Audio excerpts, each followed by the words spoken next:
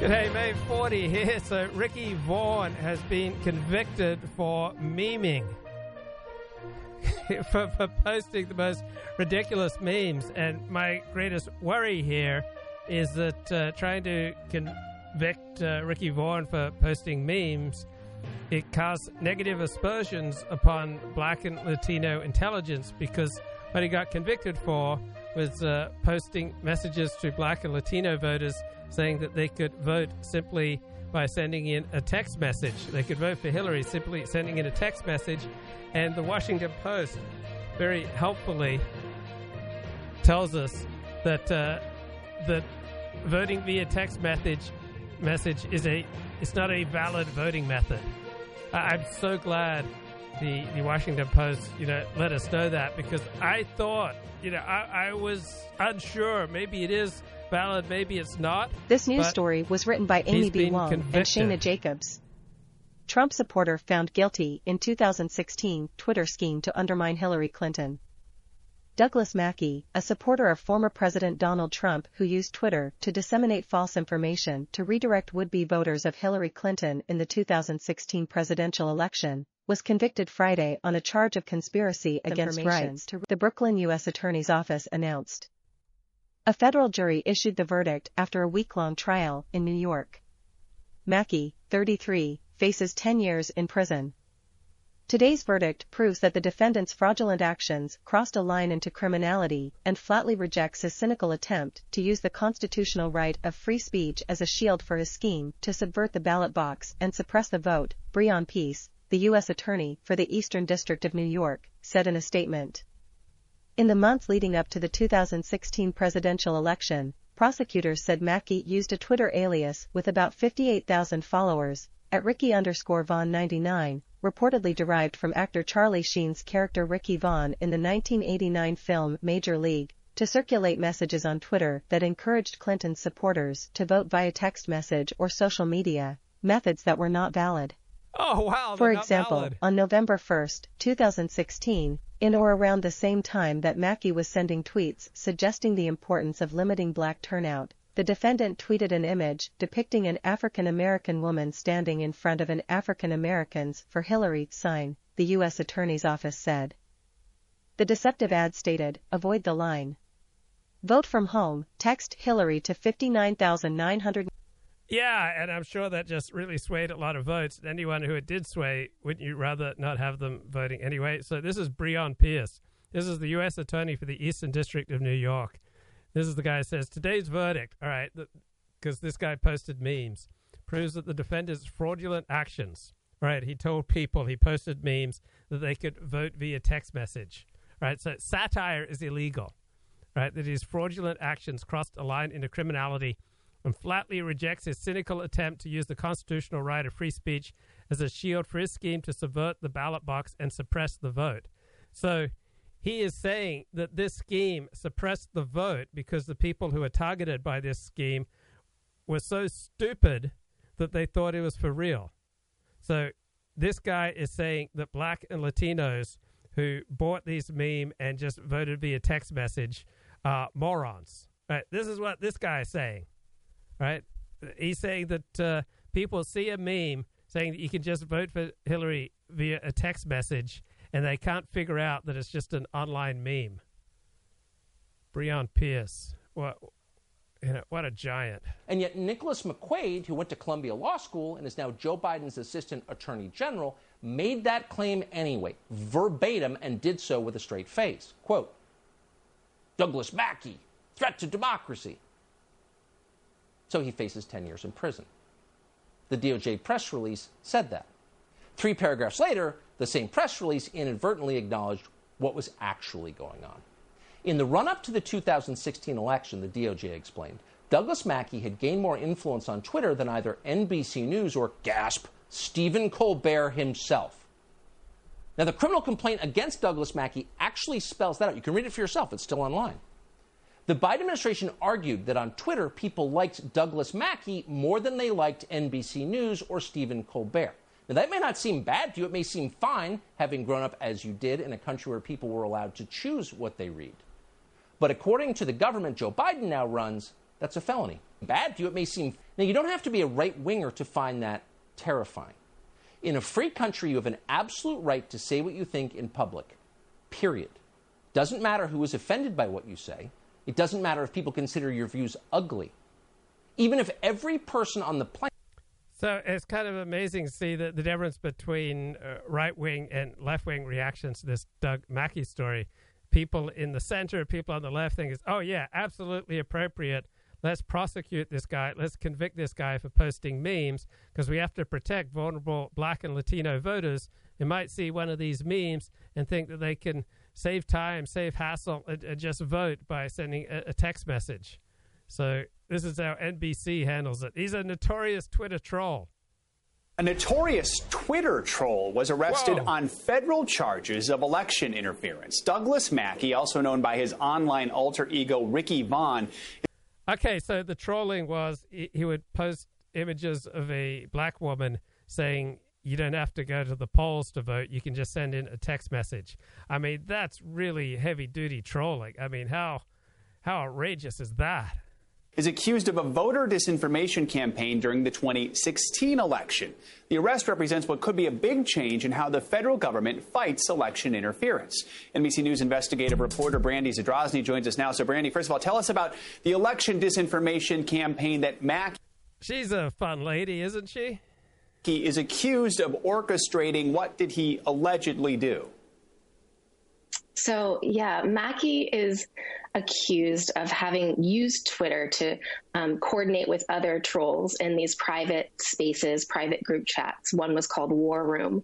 And he's accused of spreading disinformation, specifically that voters could cast their ballots via social media and text. How do you not break out laughing when you do this story? That he's being convicted for saying that people could vote via sending text messages. This one was specifically aimed at Black and Latino voters. You could tell because he used memes with Black people and ones written in Spanish, allegedly.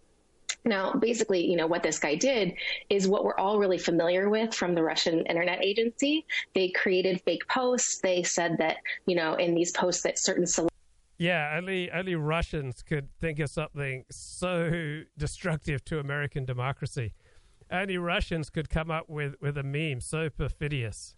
Celebs were on the Trump train, for instance, right? Or they created fake advertising campaigns for Hillary Clinton where they were like, we're going to draft your daughters into the armed forces. Or, you know, like we just said, the lies about when and where people can vote. And just like the Russian campaign, we've been saying forever, there's a homegrown alt-right disinformation campaign, and it was aimed at electing Donald Trump.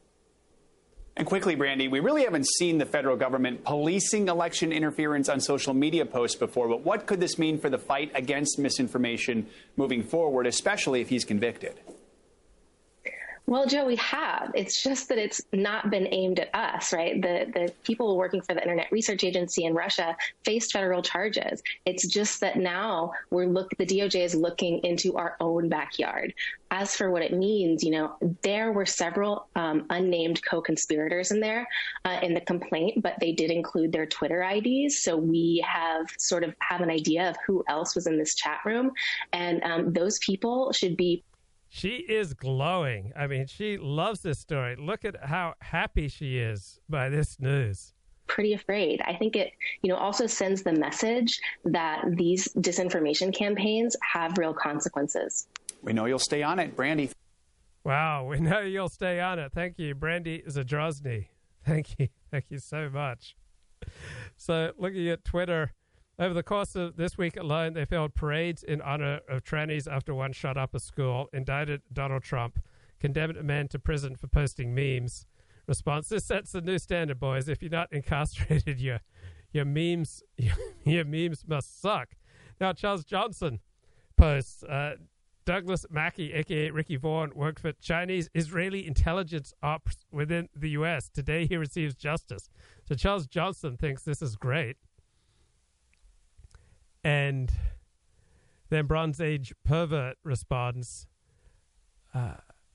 Chuck Johnson is an FBI informant. Here he is admitting it in a court filing. And it's true. Johnson, who is also a confidential informant for the FBI. So Richard Spencer responds to the Doug Mackey conviction with a thumbs up. Like, Richard Spencer thinks it's great that Ricky Vaughn is convicted for posting memes on Twitter. I mean, I can understand wanting mainstream acceptance. I can understand wanting to regain a position in polite society. I can understand wanting to turn my back on, all my, neo-Nazi activities and having hundreds of people, Heil Hitler me and, getting a tremendous thrill from it. Like, I can understand Richard Spencer wanting to turn his back on many of his more destructive activities over the past few years, but that he would support, that he would give a thumbs up for convicting a guy for posting memes. I mean, that is a really desperate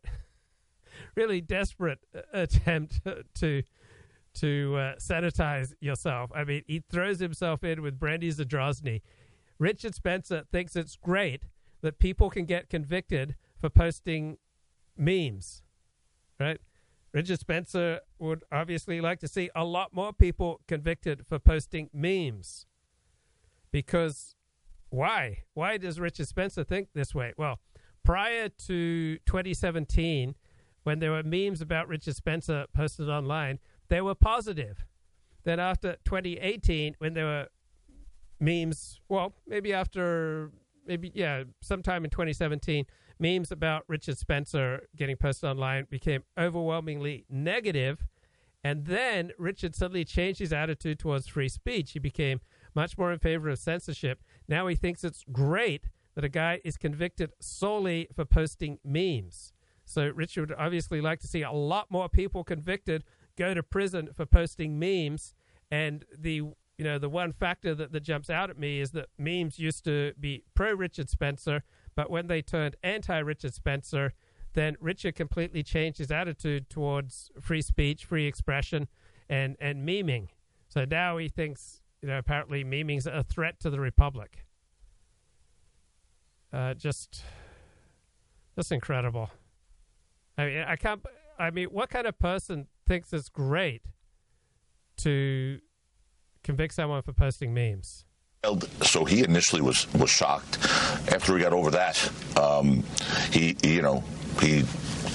put a notch on his belt, and he decided we have to fight now. President Trump will not take a plea deal in this case. It's not going to happen. There's no crime. I don't know if it's going to make the trial because we have substantial legal challenges that we have to front before we get to that point. With that, let's bring in our panel. Marie Harf, former State Department spokeswoman under President Obama. Julia Manchester, national politics reporter for The Hill. And Ben Domenech, editor-at-large for The Spectator and host of the Ben Domenech podcast on Fox News Radio. Panelists, welcome. Julia, you want to lead us off on the indictment and where we are at the end of the week? Yeah, at the end of the week, I think there's a lot of drama really infiltrating so many parts of Washington. But for my beat, we've been focusing on 2024 and how it's impacting that race. And I think this indictment has forced everyone else in the race except Donald Trump to essentially acknowledge it and in a way almost bend the knee to Trump to acknowledge that, they sided with him, that he's wrong. Even Ron DeSantis in a tweet mentioned that without mentioning his name, but attacked Alvin Bragg. So I think a lot of these Republican players in the primary or in potential primary were trying to step away from Trump as much as possible. But now this is the big issue. Ben, your thoughts on the political impact and where we are at the end of the week? The two categories of people who I found to be the most giddy over the last 24 hours or so in response to this were the same group of people who seemed to be feeling that way at virtually every twist and turn during the Russiagate investigation on the left, and then the people on the right who are the most emphatically in favor of Donald Trump being the nominee of the Republican Party. both sides feel like this is going to be something that plays to their advantage. The people who I felt hearing from were the most skeptical about that were a lot of my friends who frankly wish that this was not something that Democrats were running with against the former president. They believe that it's going to be all the more likely to see him eventually becoming the nominee, and they're concerned that this is not the most powerful case that they could be using against him. Frankly, from my perspective, regardless of the immediate short-term or long-term benefit or harm to the president, I doubt that a year and a half from now, any voter is going to be going to the polls, making their decision about the next president of the United States based on this case. Marie, does this case need to deliver? And what about Democrats who came out before we know what's in the indictment strongly in favor of it? Well, none of us know what's in the indictment. Reporting is that it's about 30 charges, some of which include felonies, but we will see on Tuesday. And they could include some serious financial crimes, not just, writing checks to the woman he had an affair with, but some serious financial crimes about his business. The bigger picture, though, Mike, is that Donald Trump faces incredible legal challenges, not just here. I agree with Ben that this may not be legally the most tough case for Trump. Mm-hmm. He has multiple other criminal investigations open against him, whether it's in Georgia, whether it's over January 6th, whether it's over the classified documents he took to Mar-a-Lago. So a year and a half from now, when primary voters are looking at who they want to be, who we want to be president first in the primary, and then in the general, I have to believe that there are Republicans, maybe they don't say it to pollsters, but who believe this is a distraction, that Donald Trump has always been reckless, and that while Joe Biden is out talking about manufacturing jobs this week that he's bringing back to America, Donald Trump is being indicted for 30 charges. We will see when the primary starts, but I have to believe that the more of this that's coming Trump's way, and I believe there will be more legal trouble for him, this has to play a role here. There have been some leaks. We will see what the charges are when they're unveiled. Exactly. Another big issue at the end of the week, Russia and the U.S. with the Russian regime taking a Wall Street Journal colleague of ours. Julia, what about that? Okay. So let's have a look at the chat. Bernard says the process is the punishment with regard to Trump's indictment. I'm sure when you're born in 1946, like Donald Trump, you're not really going to see the long-term benefit of being indicted in 2023. So apparently there are more than 30 counts that he's being indicted on. And just amazing, amazing story. Keep an eye on it. And I'm sure Doug Mackey, a.k.a. Ricky Vaughn, is going to appeal, and I would expect that he would win his appeal. I mean, this idea that you can be convicted for just posting memes is absurd. But it's also kind of sad that Ricky Vaughn, walked away from the game. He essentially got intimidated, lost his social connections and social status when he was doxxed and revealed, and then he just walked away from social media and campaigning. So who blew the whistle on Ricky Vaughn? Was it Paul Nealon? He was involved in some doxing. Paul Nealon warned us. Okay, I want to get back to this interesting article in American Greatness, How Hard Work Destroys Character, the case against making talented young people do menial labor. So I have a really strong reaction to that there should be anyone who should be just automatically above and beyond menial labor, right? So, I mean, how do you just operate in daily life without doing some menial labor, unless you have servants, right? So doing some work seems to me like a good thing, and putting other people's needs ahead of your own for, say, 40 hours a week plus, I think that's a good thing. But I agree with him that hard work does not in and of itself improve character. I say that because I don't believe anything improves moral character, because I don't believe that we have moral character, because we're just different in different situations. So when we talk about someone improving his character, right, we're really talking about someone who has chosen to restrict himself to situations where he's more likely to behave in a decent fashion. So when people get older, they tend to restrict themselves more and more and more. They participate in fewer different situations in life, and they tend to restrict themselves to situations where they behave more effectively. So there are situations out there where any of us will lie, any of us will dissemble, any of us will be cowardly, any of us will behave in a disgusting manner. If it was publicized, we'd feel ashamed.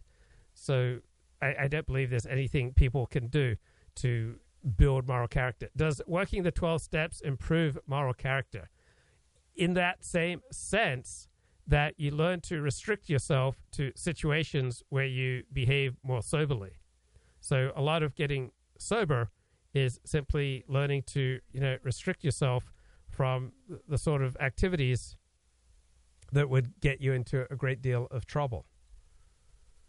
So here's this essay. For a talented and spirited young man, doing menial labor for pitiful wages under idiot supervisors not only fails to build character, it can destroy it. So I agree that there isn't an automatic character building thing going on in any type of situation.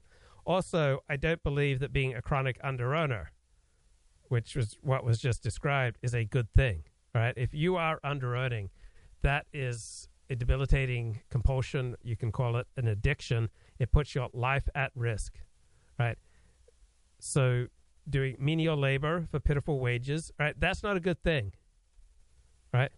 Under idiot supervisors, all right, if you're an under-earner, you're going to have to deal with a lot more idiots in life, or you're just going to be incredibly isolated because people who aren't under-earners are not going to want to associate with you.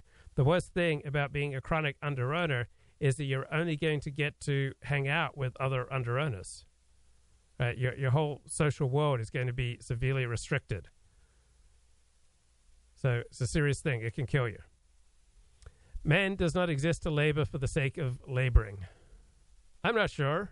There is a payoff for doing painful things, right? You get a sense of identity out of it. You get a sense of purpose out of it. You get a sense of meaning out of it. You can get a sense of connection with other people. So if you're engaged in menial behavior with people who you like, that should be a positive experience. Now, I got fired from like the first 4 jobs I ever held. So I started working for other people about age 11. And then it was the summer of 1982 when I was 16. It was the first time I held a job for a few months. And I didn't get fired. And I worked as a summer camp counselor. It was also the first job that I enjoyed. I really liked that job. I was working with like 6th, 7th, 8th grade kids, I think, at Pacific Union College. Summer, I fell in love. It was a great summer. I enjoyed the job. I only got paid like $400 for the whole summer of work. But it was the first time I worked a job that I really enjoyed. Then after high school, I went back to Australia, and I got a job cleaning and taking care of the gardens at the Boyne Island Shopping Center, and I was making something like $20+ an hour, US dollars, the equivalent, and working about 55 hours a week. So I was earning great money, and I could have the radio on, like my Sony Walkman on the whole time. So I'd listen to the news, I'd listen to music, and I was my own boss, so I'd hang out, I'd have my own shed, so I'd take a break every 2 hours, read the Australian, which is the one national newspaper in Australia, and I'd listen to the cricket. So it was a really good experience. I'd probably read for a couple hours a day on that job, so I was well paid. So wages are determined by immigration levels. If the United States did not allow in any immigration, menial labor jobs would pay 3 times as much as I do now. Bernard says, the one office I work at, 100 people regularly leave their cup at the counter and nobody will empty the dishwasher.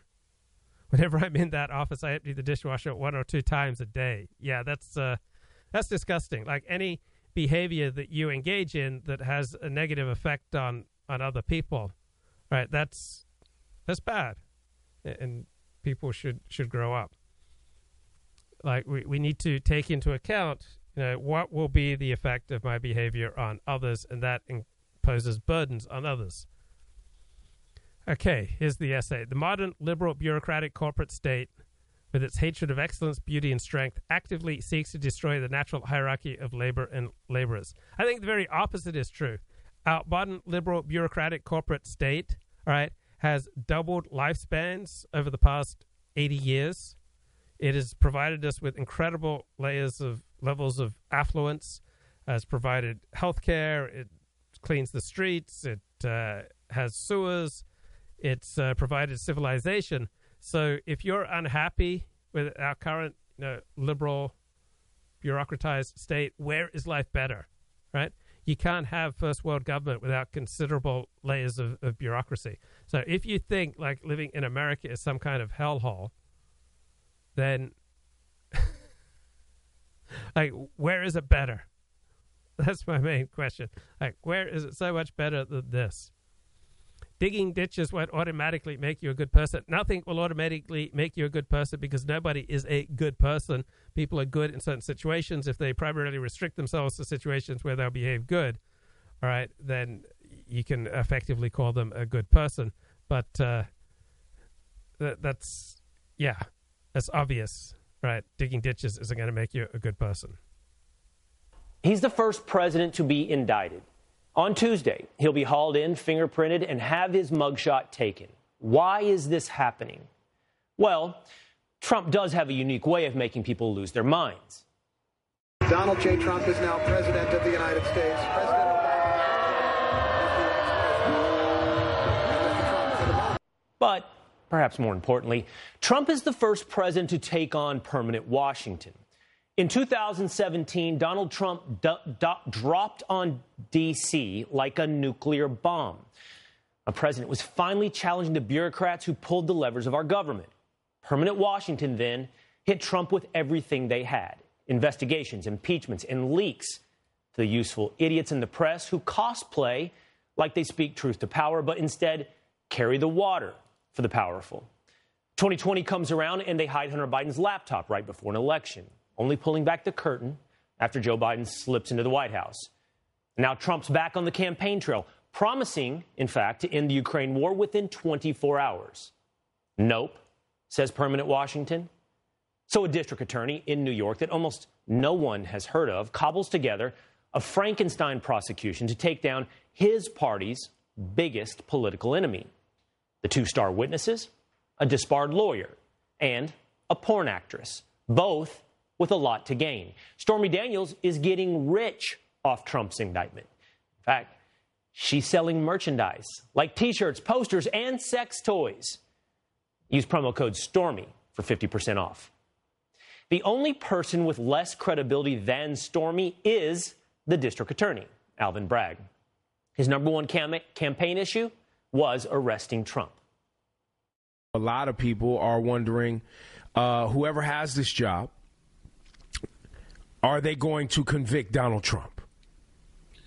Look, that is the number one issue. I'm the candidate in the race who has the experience with Donald Trump. I was the chief deputy in the Attorney General's office.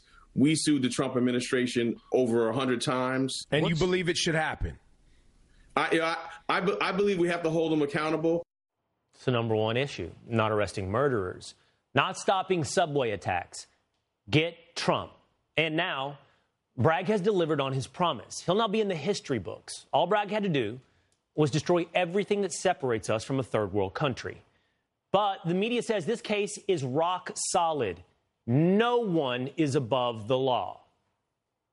A sign that even someone who was once the most powerful person on the planet is not above the law. No one is above the law. No one should be above the law. That no one is above the law. How do they do that? One hive mind. A misdemeanor that is well past its statute of limitations. In fact, what the case may be is that Alvin Bragg is beyond the law.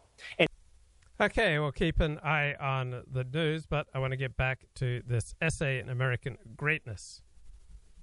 Right. Digging ditches won't automatically make you a good person. Right. Nothing will automatically make you a good person. But holding a 40-hour-a-week job does significantly decrease the chances that you will be a highly destructive person. Right. If you do legal work 40 hours a week, you'll be tired from it. You'll be less likely to go out and rape and rampage and destroy society. And for 40 hours a week, you'll have to make someone else's desires and needs like more prominent to you than your own, or you maybe have to hold down the job. So I think that, so I would say on average, people who hold down work are better people, more sociable, more pro-social than people who don't. For the man who has the soul of a warrior, being a day laborer can be soul killing. Okay, I just find that pretentious. So warriors don't have to engage in menial work. Now, if you have the soul of a warrior, or I've got tremendous ambitions for myself. All right, I've often felt, why am I doing this menial work? Why am I doing this, sheer drudgery? I'm so talented. Why the hell am I working for such low wages? But those are very painful questions about me and how I hadn't, put together my life, and I'd gotten out of touch with reality. But here's a good selection, though, on how the left is celebrating this conviction. Spilling your blood. I am not usually here on a Thursday night, but things happen. Deep breath, everybody. The J in Donald J. Trump now stands for jail. That's right. It's historic and it's funny. It's very, very funny. Stormy Daniels was like, oh, so this is what it feels like to be satisfied. Today, I am feeling a little extra American. I didn't know it would feel this good. Come on! I called it. Did you?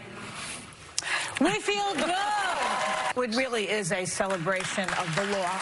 I have such a little juicy nugget. The judge that presided over that case where the Trump family was found guilty is the same judge presiding over Donald Trump's 30 counts. Oh. Read your legal letter.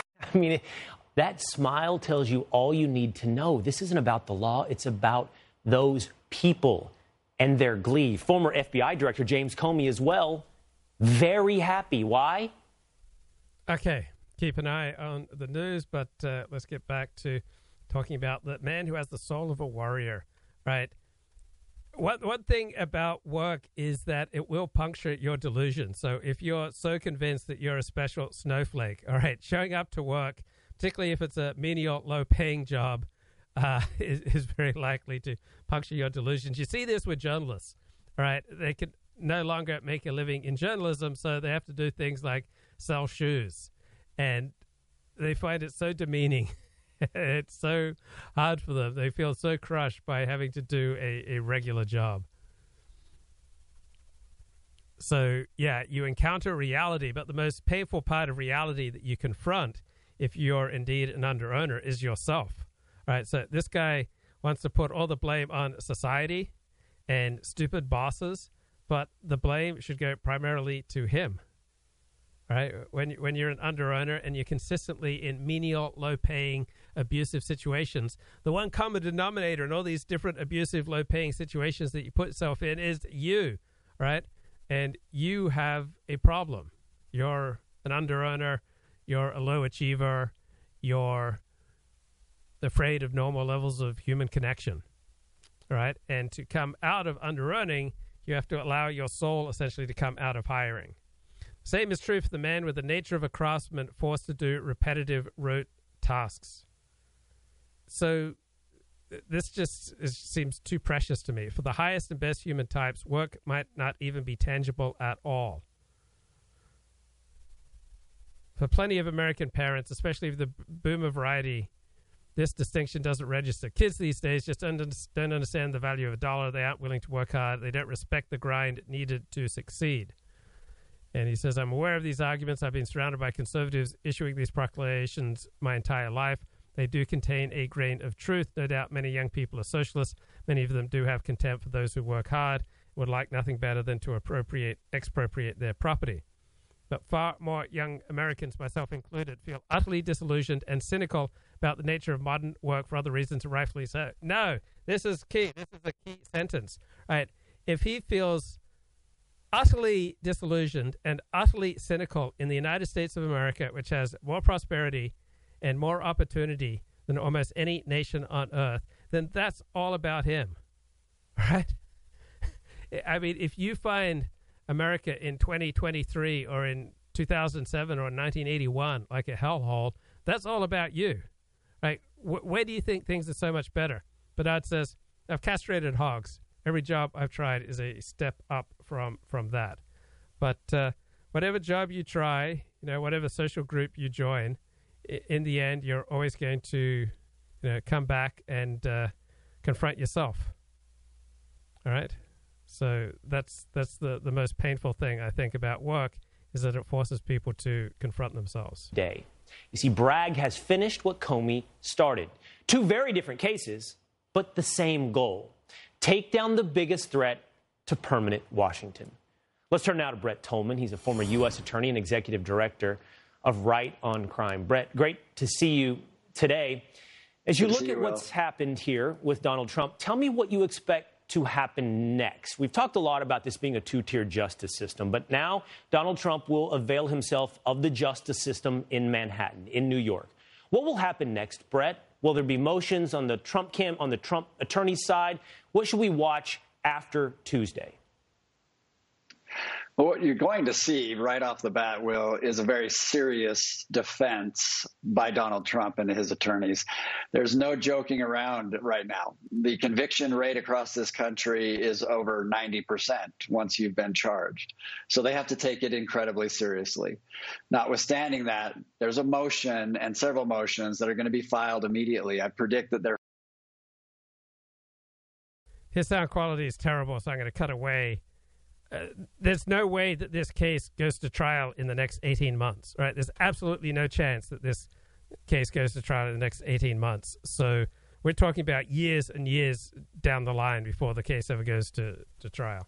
So that's going to give us lots of time to talk about the nature of work. So, yeah, if you are utterly disillusioned and cynical about work in the United States of America, there's something wrong with you, because there are just so many opportunities for prosperity here. And the author says, I was not lazy. I had perfect grades in high school. I had perfect AP test results. All right. I was an Eagle Scout, a school tutor. I was an active member of my church. In college, I worked an unpaid internship for my local congressman. I did groundskeeping after football games. I did telemarketing, fundraising during college. I spent 28 hours a week calling in the evenings while doing schoolwork during the day. I worked every summer. So, yeah, this guy definitely is not lazy, but I remember this is a conversation I had with my boss at K-High K-Hill News. So this is a radio station in Auburn, California, above Sacramento. We broadcast around the Sacramento area, and I was the news anchor on the weekends, news reporter during the week, and I was telling him about I was taking like 18 units at college, and I was working like 30 hours a week in landscaping and putting in 18 hours a week at the radio station. And when I was telling him about all the hours I was putting into my various endeavors, he said, yeah, but are they quality hours? Right? So you can keep yourself endlessly busy. And some people, how they deal with anxiety is just to keep themselves really busy, often with really menial tasks. So this guy worked hard, but it does not sound like he worked smart. Your boss only cares about grades when you apply for a job out of school, says Bernard. Well, I think that would depend on time and place. I think there's a lot to be said for personal chemistry, whether people just like you. So I've had job interviews and just immediately connected with the boss and just, gotten hired. That we just hit it off. And then the main concern is going to be, can you do the job? All right. So back to this essay. Summer out of high school, I worked as a store clerk for a summer camp selling candy bars. And he had one day off a week. This was my worst paying job. I spent the whole summer living surrounded by natural beauty, unable to explore much of any of it. And he was paid only minimum wage. So this was a bad choice on his part. Now, America has made menial jobs so low paying because America imports so many immigrants. All right. If we didn't have massive immigration, this job would have paid much more, and he would have had more time off and better working conditions.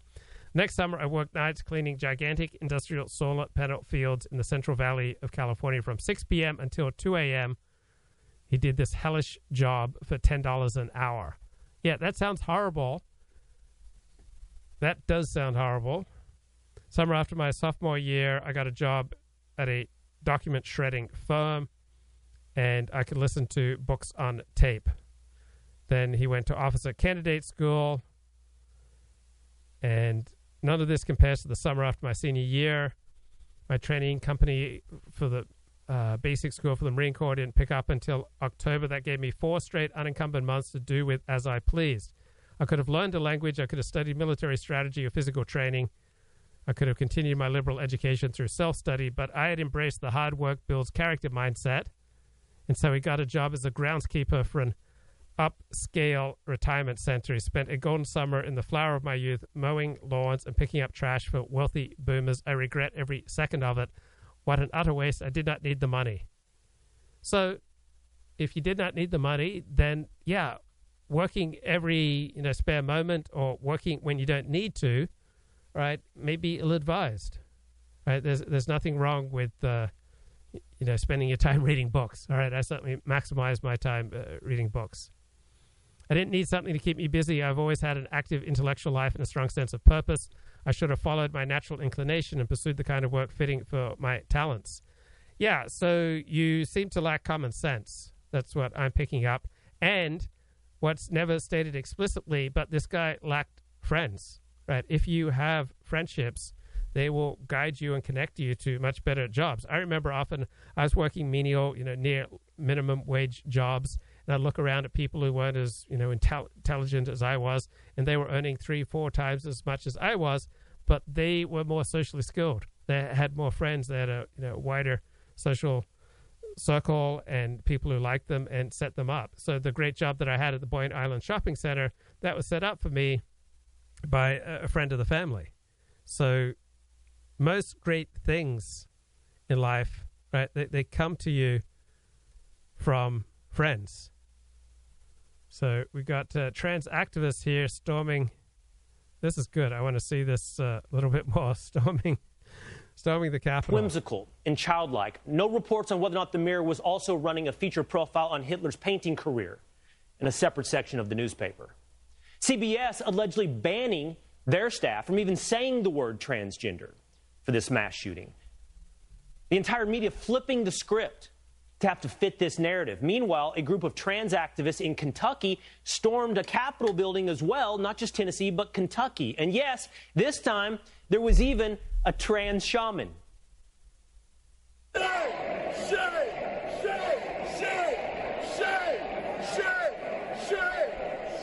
Oh, a shaman. That was it. That's the word. It was insurrection, the word I was looking for earlier. Okay, so yeah, if you have friends, particularly if you have friends with common sense, they'll help you secure, much better jobs, and they'll just make everything go better in life. Everything goes better in life with friends and family if you get along with your family, and relatives if you get along with your relatives. Now, instead of cultivating my mind by focusing on the higher and more critical tasks of war and peace, I spent my days thinking about how does one patch a broken sprinkler line? What is the easiest way to kill gophers? What is the most efficient way to use a lawnmower to move grass clippings from the sidewalk back into the yard? These are terrible things to think about, right? You might pick up some common sense. Sometimes if there was a lull in my day, I would walk over to the edge of the retirement community and look out at the mighty Sierra Nevadas rising in the east. I dreamed of scaling the peaks, seeing the vistas stretch out before me. I could have spent my whole summer among the ancient forests and crystal clear lakes of the high mountain meadows if I'd really wanted. I dream of them still. So I spent my years, 84 to 88, working 50, 60, 70, 80, 90 hours a week. I overdid it. It probably played a role in my collapse into chronic fatigue syndrome because I didn't have the strength because I wasn't eating meat. Right? If only I had my beef organ capsules, like I wouldn't have collapsed. But yeah, you can overdo anything, including work, including menial work. So as a boy, these mountains taught me real character. When I was 12, my father took me to our namesake mountain, Mount Lippincott. Climbing that mountain with my father was far more memorable and meaningful to me than any summer I spent grinding out a minimum wage paycheck. Yeah, so you want to maximize your time doing things that are filled with meaning and purpose. That's true. But first of all, you have to pay the bills. Once you've paid the bills, you've put away a prudent reserve, you're providing for your retirement, then, maximize meaningful interactions. But climbing mountains is not going to teach you real character, right? Nothing's going to teach you real character, because whatever skills you learn in climbing a mountain is not necessarily going to translate to completely different situations, right? He climbed a mountain with his father, right? Is that going to help him to be a faithful husband to his wife? Is that going to help him to be a good father to his children? Is that going to help him avoid cheating on his taxes? Is that going to make him more considerate when some stranger falls down in front of him? No. But back to the essay. The hearts of some men call them to the ascent. They long to conquer, to master space. They long to master themselves. That longing, pre-rational, burning, and potent, explains the success and vitality of Western civilization. Some men yearn for nothing but a life in a hut tilling the fields and aging with the seasons. But others look out on the vast ocean and wonder what lies beyond. They yearn for more. Yeah, so I identify with this in that some people are better cut out for menial labor than other people, right? For some people, just, plugging something in on an assembly line just drives them crazy. That's why for certain cop positions, they only want to hire people. Oh, I like Robbie Starbuck. So maybe we'll see what Robbie Starbuck has to say here. But yeah, for certain people, working on an assembly line will be absolutely intolerable. So you need to find a situation in life where you're going to thrive, right? It's all about finding a situation. Not surprised at all, because the Democratic Party has become an encapsulation of what you just saw from Joe Biden, his White House, and their media puppets this week. They are treating this shooter, this mass murderer, as a victim. And it can't be forgotten that it is a trans mass murderer, but they want to go and whitewash that by making everything about how trans people are basically the soul of the nation. I'm sorry, but you know what? That says a lot about the soul of our nation. It is sick. And you know what? That's not the soul of my nation. That's not the soul of the nation I know. That's the soul of maybe the one Joe Biden believes in. But the soul of the nation that I believe in is those 3 little kids, those 9-year-olds who were gunned down by a trans mass murderer. It's those 3 adults who lost their lives because they're Christian. That's the soul of the nation I believe in. And for what they've chosen to do this week, to override the loss of life and to try to replace it with messages as if the trans community is the one being victimized, it's just disgusting to anybody in regular America. And beyond that, the videos you played earlier from the legislature, when they tried to storm the Capitol in Tennessee, those people are actually inside. That were in the well. Those are legislators here. Justin Pearson, there's 2 Justins, and then there's Gloria Johnson. These people, they need to be expelled from the legislature, and that is going to be happening, I believe, here in the next week, because they are incensed that legislature members were out there coordinating with these activists who, again, by the way, had those 7 fingers up because they consider the trans mass murderer a victim. So to be clear, amongst that crowd shoving their way through police barricades onto the well of a legislature, you're telling me weren't just radical activists, but legislators in those states looking to disrupt their own proceedings? Exactly, yes. You've got 2 Justins, or 2 young men. In fact, one of them, he was actually a radical far-left organizer and activist before he was elected in the most recent election. And that Justin, he was arrested for assault even. But Democrats here decided to elect him in his small district here in Nashville. And that member was the guy holding the megaphone you see in there, and the other one's holding his cute little sign. They were the ones whipping up the crowd. And they need to pay a political price for that, because you don't belong in the General Assembly if you're going to be whipping that type of thing up and putting lives in danger, because there's people who work in the Capitol of all political stripes. They're good people. They don't deserve to be put in danger because you've got some sort of political gripe. Really quickly, right? What do you make of the hypocrisy? I mean, the images, first of all, so January 6th, Insurrection Day. Now we look at this, and it basically looks like a mirror image when it comes to this movement right here on the floor of a legislature. On top of that, let's just focus on CBS News. I know very well the rules whenever the shooter in some type of horrific incident is white. Lead with the race and lead with the manifesto. If it doesn't meet that, then it is hide the race or hide the motivation. What do I do? What is the meaning of the hypocrisy? The Democratic Party, they are the kings and queens of hypocrisy and projection. That is who they are now. It's the reason why you see no moderate Democrats speaking out about this and saying, hey, hold up a second. Why are we putting out messages about trans people being the victims instead of these 6 innocent Christians who were gunned down for their beliefs? That's why they're not there, because they know they will be pushed out of their party if they speak out about this and they say, you know what, we've got to stop the hypocrisy and we've got to acknowledge reality. And you end up with activist legislators like we see here, and you're seeing it all over the country. You see it with this Alvin Bragg in New York who's charging President Trump. They are turning into a radical party that are not a real alternative for the American people. I think, Robbie, what we have to come to grips with is the hypocrisy is not a bug, it's a feature. It's not a quest to live up to. Okay, back to does hard work build character essay here in American Greatness. As I pass from youth into middle age, I'm struck by how much of my life thus far has been spent in pointless and degrading work. All right, he doesn't want to be struck by his own shortcomings. He doesn't want to think about to what extent am I responsible for my own misery. He wants to externalize all his problems. I will never get those hours back. They've been spent and not well. I was advised to simply learn to play the game. But what if the game is stupid? What if I don't want to play? Okay, so there is reality, all right? And if you are not willing to fit yourself to reality, like, good luck to you. This guy does not want to fit himself to reality. Most of all, he doesn't want to deal with the reality of his own poor choices. And what's behind all this is a guy with this overly inflated sense of his own greatness who the subtext, what's completely missing from this, how is this guy so disconnected from other people, from his family, from wise elders, that they couldn't give him better advice and help procure him more meaningful work, right? What is it about this guy that other people just don't like very much? Because if he was likable, right, he wouldn't have to work these crappy jobs. Right, he's in these repeatedly abusive, crappy, demoralizing situations because apparently people don't like him. And that's a very painful thing to acknowledge. I've had to wrestle with that myself many times in my life. It's like, wow, people just really do not like me.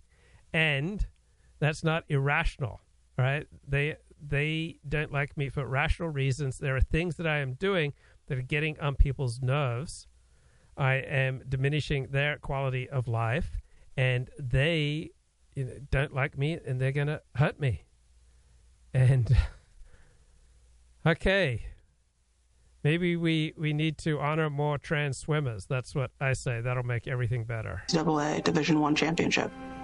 I'm very humbled and honored to hold that title, and I can only hope that I'm able to give other trans people the inspiration and motivation I was given. Speaking of reading the room, ESPN clearly doesn't know how to read the room, as this week the network used Women's History Month to honor transgender swimmer Leah Thomas.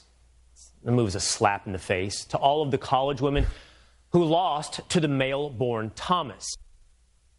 Okay, that's a good point there by the Fox News host, but here we go. What if you have to learn to play the game? What if the game is stupid? Okay, so you may think reality is stupid, but reality is always going to win, right? You can take your religious faith and you can cling to your religious faith, but if your religious faith is out of touch with reality, reality is going to win. You can have these high, transcendent, lofty ideals, but if they clash with reality, in that contest, reality is going to win. You may esteem yourself immeasurably, but if that causes you to clash with reality, reality is going to win. Oh man, so much good stuff on this show. I want to see this. Okay. Or so we thought. But when Gaines confronted one anthropology professor, the teacher's response was laughable. I actually have a question for you. You being an anthropologist, which anthropology is the study of human civilization. So if you were to dig up a human, 2 humans, and 100 years from now, both man and woman, could you tell the difference? Strictly off of bones? No, because there's a wide range No, he said. I don't know who gave that professor his PhD. Wow. That's a very good question. All right, back to the article. A life of hard toil is a peasant's life. Okay, I'm thinking of someone I know. All right, his wife has cancer. Medical expenses are astronomical. This guy works a 40-hour-a-week job where he earns close to six figures, and then he spends most of his spare time going around looking in trash for items that he can then recycle and sell. So he drives around. He's got a 40-hour-a-week, solid paying job, and he goes around like digging into trash cans looking for items that he can recycle to make extra money for his wife's medical expenses. So that's incredibly menial work. He's doing it to keep his wife alive. He's doing it for his family. All sorts of men work menial jobs, people who work regular jobs and then drive for Uber on the side to support their families. So a life of hard toil is a peasant's life.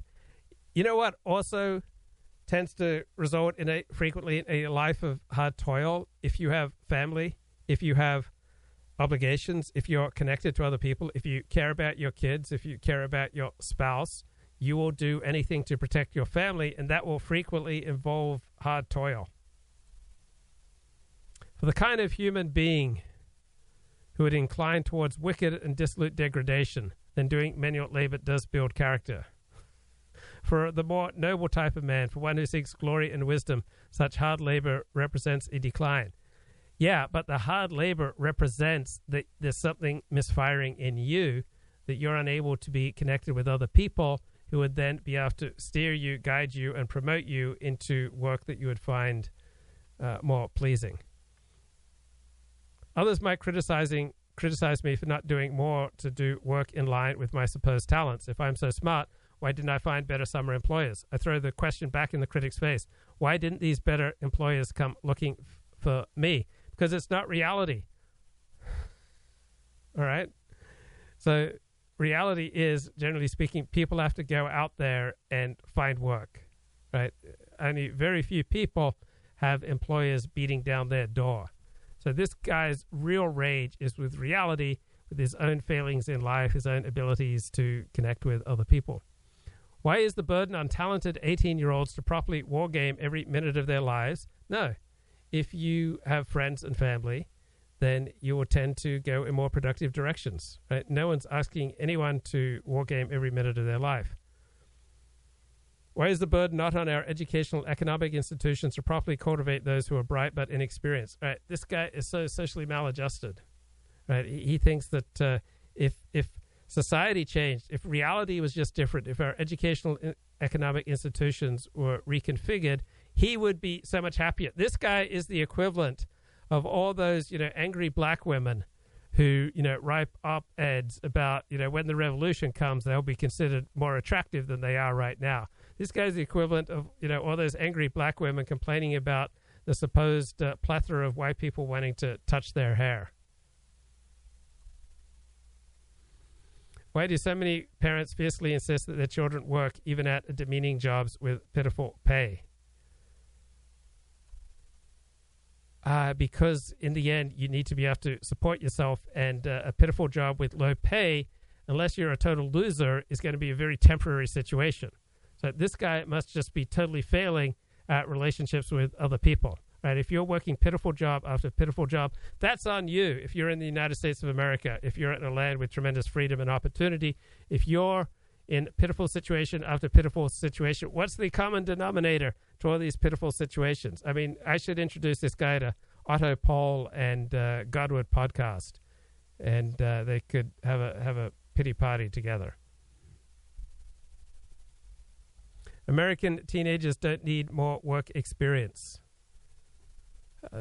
Maybe there is negative work experience, there's positive work experience, but it's not primarily on our educational institutions to provide young people with uplifting work experiences. That's primarily on you and your connections with your family and friends. I did pull myself up by my bootstraps. I didn't take out a single loan for college. I paid in cash instead. Look, when I was 18, it never occurred to me that once I turned 18 that my family would pay for anything. So I know in certain circles it's taken for granted that their family will pay for their university education. That never even occurred to me. It wasn't even in the realm of possibility. I never thought that I would, look to my family to pay my way through college. I started working and saving money at age 11. By, age 19, I'd probably had, $25,000 saved. I planned to work my way through college. Now, I recognize different cultures do things differently. So I noticed that Asian parents invest more in their children, generally speaking, than white parents invest in their children. But with that tremendous investment comes tremendous expectations. The Asian kids that I knew at UCLA, they would go home on the weekends to work in their parents' donut shops and things like that. So I noticed that Jewish parents, by and large, tend to invest far more in their children than white parents. But with that higher investment comes higher expectations and reduced levels of freedom. So I grew up in Anglo-Saxon homes. They don't invest as much, generally speaking, in their kids as Asian and Jewish kids. But on the other hand, they allow their children far more freedom. I had $25,000 by age 19. So I saved over $20,000 during my year working in Australia after high school. So I think I got my savings up around $50,000 before I got sick and pretty much lost it all. Forgotten the white. Oh yeah. So yeah, some cultures invest more, right? But the great thing about Anglo-Saxons is the one group, to the best of my ability, who don't live through their kids. So they may not invest as much in their kids as Asian and Jewish parents, but they allow the kids much more freedom. And so when I was in school, I would frequently do hours and hours of extra work that didn't do anything for my grades. It was just a topic that I was interested in. And I noticed in my schooling, the kids who would really go the second mile and just spend hours pursuing various projects without respect for their grades, these were almost always white kids, right? The Asian kids, I noticed, were just primarily focused on getting great grades. But many of the white kids, pursued their own interests. They weren't nearly as concerned about their grades as the Asian kids. So different cultures, right? Different gifts, different child-rearing practices. Very happy to grow up in, a culture, that Anglo-Saxon culture that, afforded me just so much freedom. Wow, we've got these hit ads here on Ron DeSantis. I just saw on DeSantis. Think again. In Congress, DeSantis voted 3 separate times to cut Social Security. That's right, 3 times over 3 years. Worse, DeSantis voted to cut Medicare 2 times. DeSantis even voted to raise the retirement age to 70. The more you learn about DeSantis, the more you see he doesn't share our values. He's just not ready to be president. Make America Great Again, Inc. is responsible for the content of this advertising. Wow. So Donald Trump's PAC is already releasing ads going after Ron DeSantis. That's interesting. All right, that's on Fox. America is filled with millions of people doing make-work jobs for ridiculous sums of money. Colleges are no exception. Somehow our institutions find millions to pour into administrator salaries.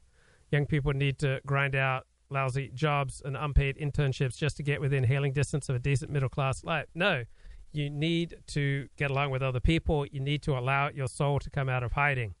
And if you allow your soul to come out of hiding, to be positively visible in the world and connect with other people and develop good relations with your family, extended family, friends, community, right? Great things happen to you. So I was just in the elevator and I just had a 20-second interaction with someone who's incredibly successful, and boom, we connected in about 20 seconds, exchanged email. I know him, he knows me now. 20 seconds. I was in an elevator. I'm a friendly, outgoing guy. Said, hey, da da da da. He said, da da da da da. And I said, da da da da. And he said, yeah, you should come see. Great things happen when you're positively visible, when you're you've got a good attitude on life, and when, human connection is something that you want rather than something that you flee from. Our society encourages the weak, the old, and the mediocre to sink their fangs into the young, strong, and excellent to drain them of their vital energy. All right, this is just delusional, right? The guy doesn't want to come to terms with his own shortcomings, cause him to lead a very painful life. Everything goes better when you have friends. I remember summer of 1986, I'd had mono for about 3 months, so I was pretty weak. I got a job working construction, $4 an hour, and for the first couple of weeks to just kind of weed people out, all right, all I would do was, swing a pick and a shovel. And it was in 100-degree Sacramento heat, and I was absolutely exhausted and, I hated the job. But then on the fourth day of the job, we went to the home of this real estate magnate, Doug Hanslick, and he noticed me. Like, he didn't just, throw a pick and a shovel at me and say, go dig that ditch. He said, oh, where are you from? It sounds like you're from Australia. Oh, my daughter wants to go to Australia. You must meet my daughter. So he made me feel like a mensch. He made me feel like a human being. I just loved Doug Hanslick. I loved his family. And that completely transformed my whole entire attitude to landscaping work. So having this positive experience with this family, with the wonderful people I met in the family, just transformed my attitude to my job. And so I loved working for this family. I loved being around this family, and it just transformed my attitude towards my overall job. I became a foreman, a supervisor for this landscaping company. I even dropped out of school the next semester at Sierra Community College. I just took 6 units instead of my scheduled 15 or 18. I gave up editing my college newspaper because I just fell in love with landscaping work, because something about being around this family just fed my soul. I guess I have certain yearnings for human connection and certain yearnings for, being part of a family. And, this family sort of adopted me, and it just fed my soul. And you can have your soul fed at work. Now, obviously, my extreme reaction to this family and how good it made me feel was based on, shortcomings in my own life. And so when you're misfiring, when you become so needy for human connection that you give up editing the college newspaper, giving up, going to college to just, work a miserable Sacramento winter in landscaping. All right, I didn't make that mistake again. I was back full time at college the next semester, but you can meet, extraordinary people in the workplace. And if you're only meeting losers, that reflects something about you, right? There's something wrong with you and how you're wired. It's not your fault. You didn't ask to be a loser. You didn't ask to be antisocial. You didn't ask to be someone who hides in the cave, keeps their talents under a bushel, to use a biblical phrase, right? You don't have to blame yourself for being, such a compulsive, antisocial, disconnected, hiding in the cave loser, but it helps to recognize it. And once you accept that reality, you can start to get help. Western civilization finds itself caught in this trap. One wonders if there is anything left in our declining order. So I notice all the people who think that Western civilization is declining, that America is declining, that we're living in a hellscape, they're just talking about themselves and their own shortcomings. All right, Western civilization is still the dominant civilization on Earth. And America is still the dominant country on Earth, and is still a place with tremendous opportunity. Okay, you're probably wondering, what are some instantly calming techniques for anxiety? Tyrrell of Uncommon Knowledge, and welcome to 3 instantly calming CBT techniques for anxiety.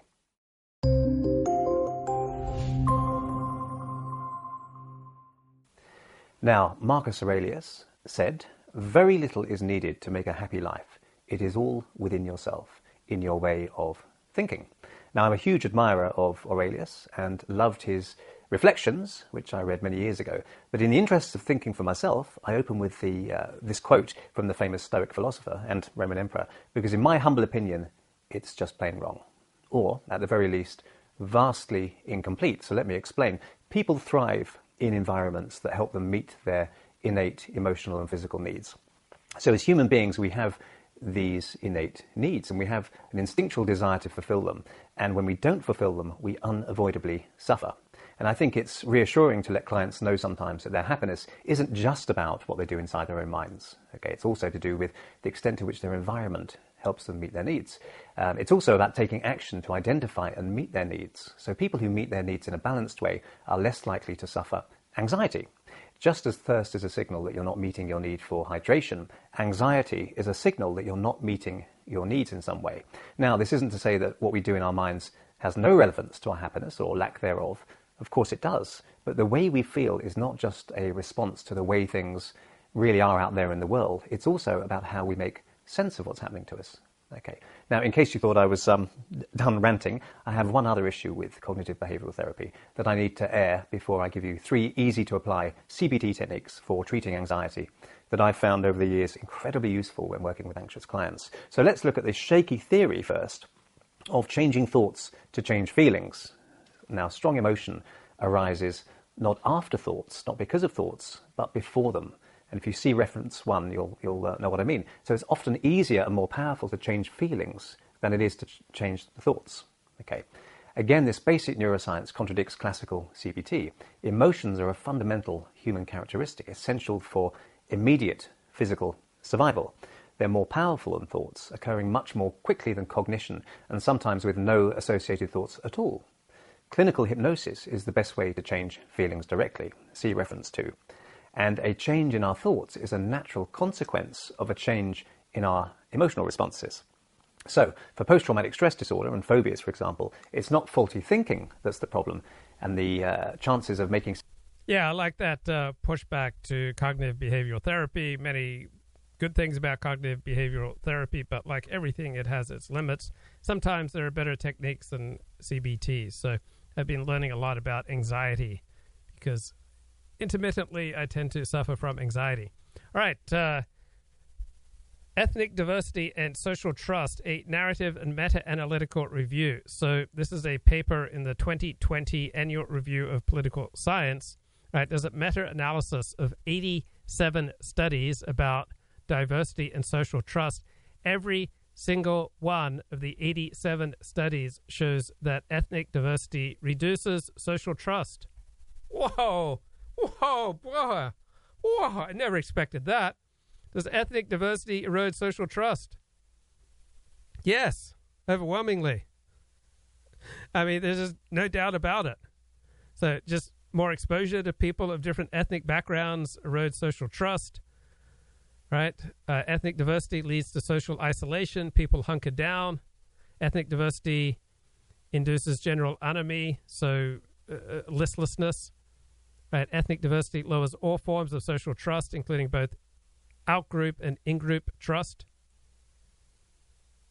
People much prefer to interact with people like themselves. Right? This is a meta-analysis of all 87 studies on this issue. So Charles Murray wrote a book review for the Claremont Review of Books about a book by political scientist Yasha Monk, The Great Experiment, Why Diverse Democracies Fall Apart and How They Can Endure. So can democracies that are ethnically diverse survive? Charles Murray says there's much to admire about this book. It's written beautifully. But the book overall feels irrelevant to the situation facing the United States. Right? America's diversity problems are incomparable to those facing Western European countries. So the first disparity between America and Western Europe is that whites continue to be an overwhelming majority of the population everywhere in Western Europe. 10 Western European countries have populations over 90% white. The most diverse country in Western Europe is the Netherlands, with only 84% whites. Compare that with the United States, where whites are only 60% of the population. So large ethnic majorities can unilaterally set the terms of assimilation by minorities. Right? This is true of the Chinese majority in Singapore as it is of the white majority in Norway. So the countries of Western Europe still have the option to do what the United States did throughout its history till the 1960s, energetically socialize immigrants into the culture of their new country. So it's a lot easier to do that when you have the overwhelming majority of the population. So Theodore Roosevelt put it, an immigrant's naturalization must be predicated upon the person's becoming in every facet an American and nothing but an American. Right, this is an option for Western European countries. It's no longer an option for the United States. Second disparity is the size of the individual ethnic minorities. No one ethnic minority in any Western European nation is large enough to be a political force on its own, except perhaps France's North African Muslim population, which is about 10% of the country. So the United States has two large and politically powerful minorities, Latinos, 19% of the population, blacks, 12%, and Asians, 6% are emerging as another power. So the biggest problem with this book, Great Experiment, is that it is unserious, right? The author disregards evolutionary psychology.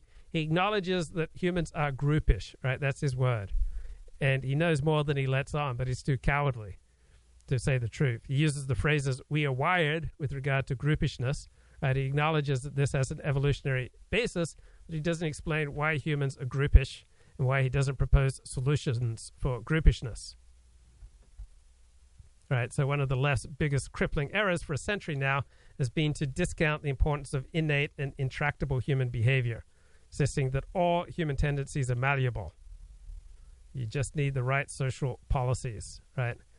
And Steven Pinker wrote a devastating critique of this in his bestseller, The Blank Slate, The Modern Denial of Human Nature. We have decades worth of subsequent genetic findings that reinforce Steven Pinker's case. Second sin of omission in this book, he ignores the empirical literature on ethnic diversity and social trust. So social trust refers to humans' confidence in the good faith and the goodwill of those around them. This is the kind of confidence that allows neighbors to leave the front door unlocked when leaving home for the afternoon. This encourages people to do good deeds in the expectation that eventually they will be directly or indirectly reciprocated. This enables sellers to extend credit to buyers. So social trust is indispensable to an environment in which communities, capitalist economies, and democracies can flourish. And you see this theme developed by eminent scholars such as Edward Banfield in the 1958 book, The Moral Basis of a Backward Society, Francis Fukuyama's 1995 book, Trust, and Robert Putnam's book, Bowling Alone. So ethnic diversity in a community significantly erodes social trust, not only between different ethnic groups, but also among people within the same ethnic group.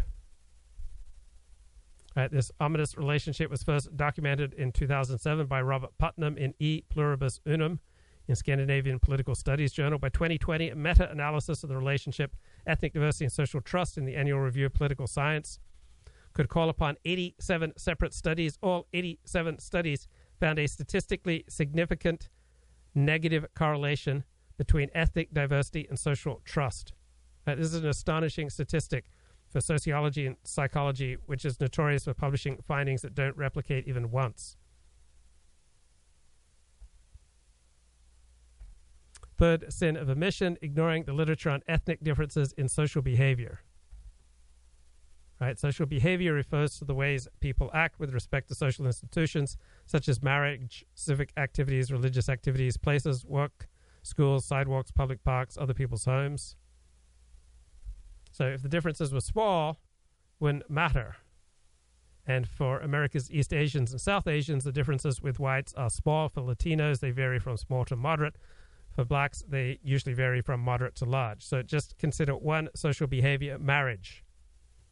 So for adults aged 20 and over, 61% of Asians are married, 54% of whites, 44% of Latinos, 28% of blacks, right? Huge difference. So marriage rates increase along with education. So do ethnic differences persist for people with high school diplomas, bachelor's degrees, master's degrees, professional degrees? Yes. So in the case of blacks and whites, the differences still range from 18 to 24 percentage points. So it's been known for decades that ethnic differences in crime rates exist. Right? So the black to white ratio for violent crime arrests across America's biggest cities is about 10 to 1 on average. So Monk does discuss this, but he limits himself to lamenting that blacks are incarcerated and killed by police at higher rates than their proportion of the population. does not mention ethnic differences in crime rates.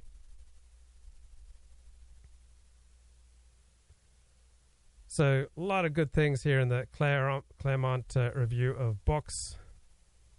And I saw an interesting article in the New Yorker. It was revisiting the Brock Turner case. Remember the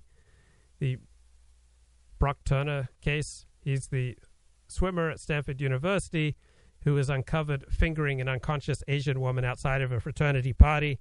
Turned out that her blood alcohol content was 0.22, which is just astronomical. So she was passed out. People saw him, seized him, called the police, and the judge sentenced him to 6 months in jail. And the leniency of the sentence ignited widespread fury. So there was a campaign to recall the judge, and it was successful. But the opposition to the campaign drew liberal critics, right? So one black feminist judge says, I'm opposed to this recall because I believe this recall would be terrible for racial justice. So overall, the people pushing the recall wanted, this white rapist to spend more time in prison.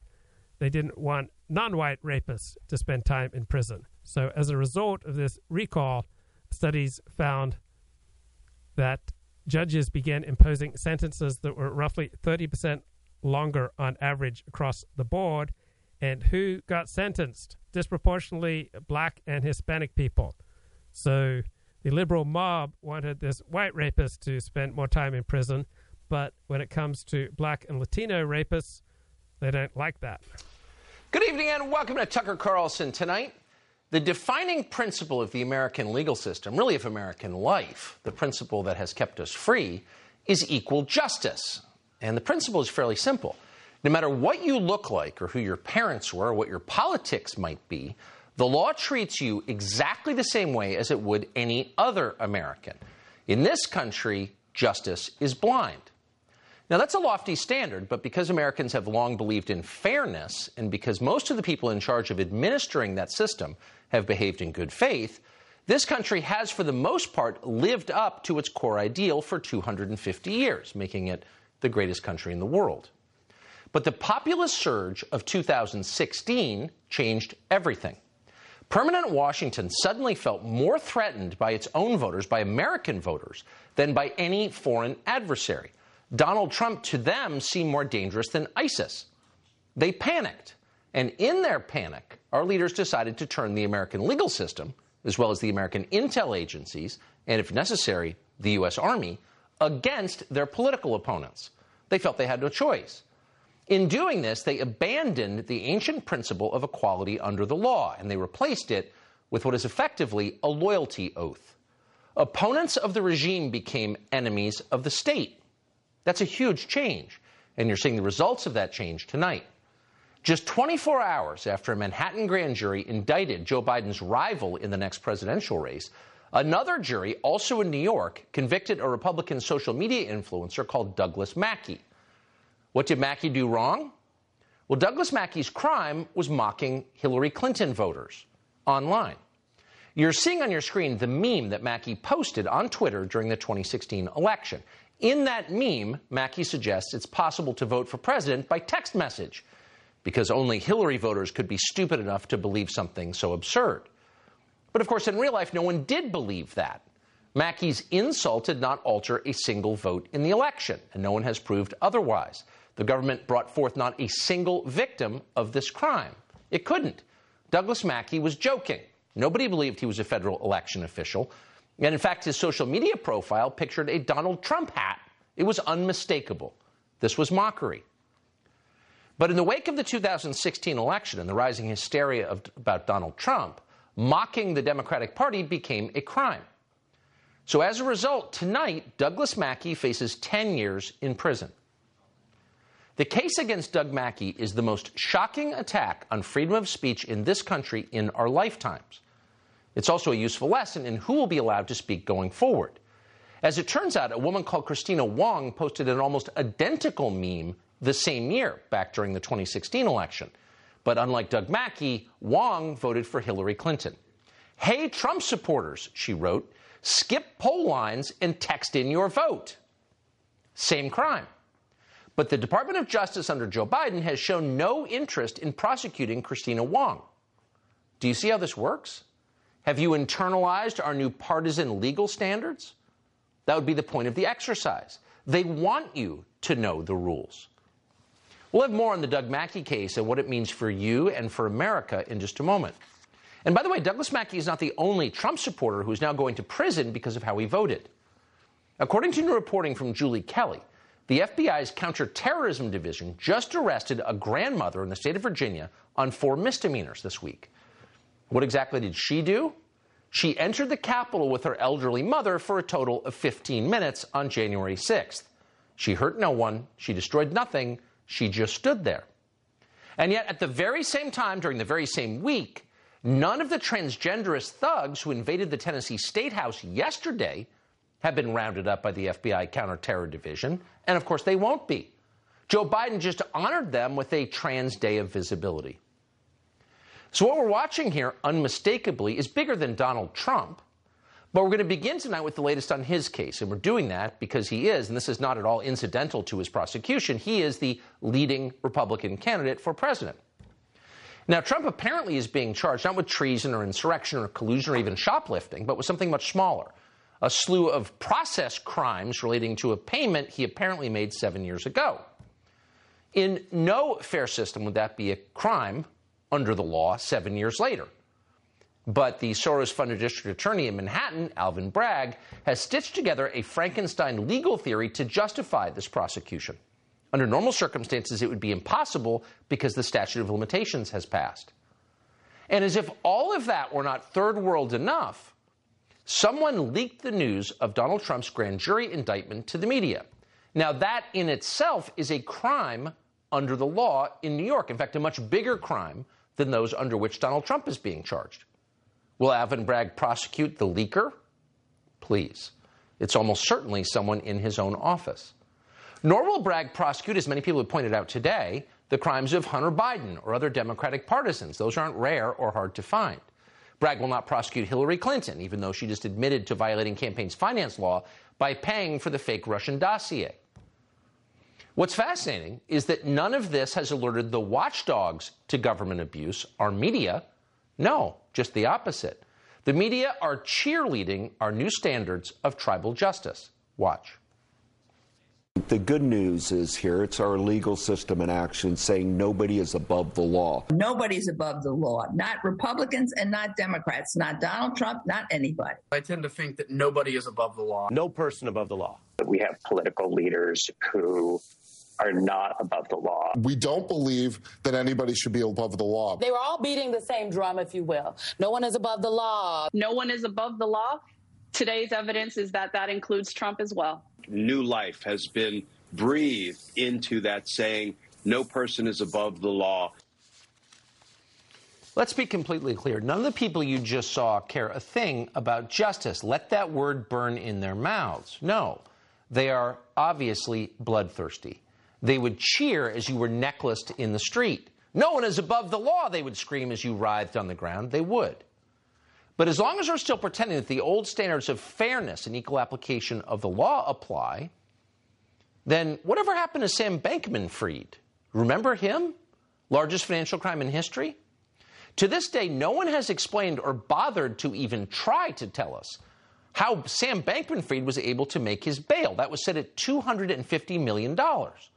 All that has been disclosed to us, the long-suffering public, is that a former dean at Stanford and a Stanford computer scientist put up $500,000 and $200,000 respectively, and his parents put up the value of their home. So that leaves quite a big gap. Where did the rest of the money come from? No one will tell us.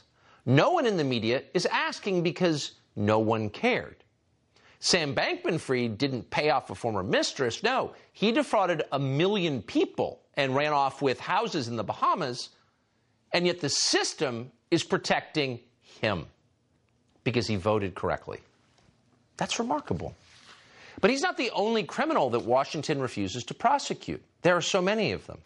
The people who destroyed the U.S. dollar, for example. The ones who degraded the United States military and turned it into a joke, which it is.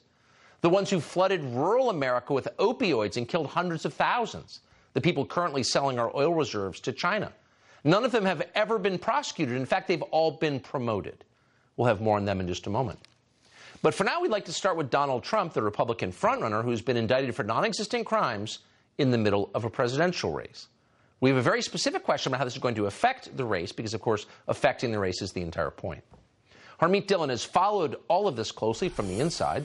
She's the founder of the Dillon Law Group. Harmeet, thanks so much for coming on tonight. So let's start with a specific question. Okay, let's go back to some of the best articles I've been reading on the Claremont Review of Books. I put down about $30 for a one-year subscription just to read Christopher Caldwell on India's uprising. But a lot of good stuff here. Here's an article on teaching the Holocaust. So the author says that Jewish schools are most likely to place the Holocaust in a historical context of anti-Semitism. And then schools with a Christian emphasis portray the Holocaust as a manifestation of pure evil. Schools without a religious affiliation present the Holocaust as prejudice and the dangers of prejudice. All right, but in almost every case, whether the schools are Jewish, Catholic, Protestant, secular, public, or private, the Germans are cardboard caricatures of evil, and that's out of touch with reality. All right, most of us have a desire to belong to something bigger than ourselves, whether we're participating in a YouTube live stream, cheering at a football game, singing in a choir, line dancing at a wedding reception.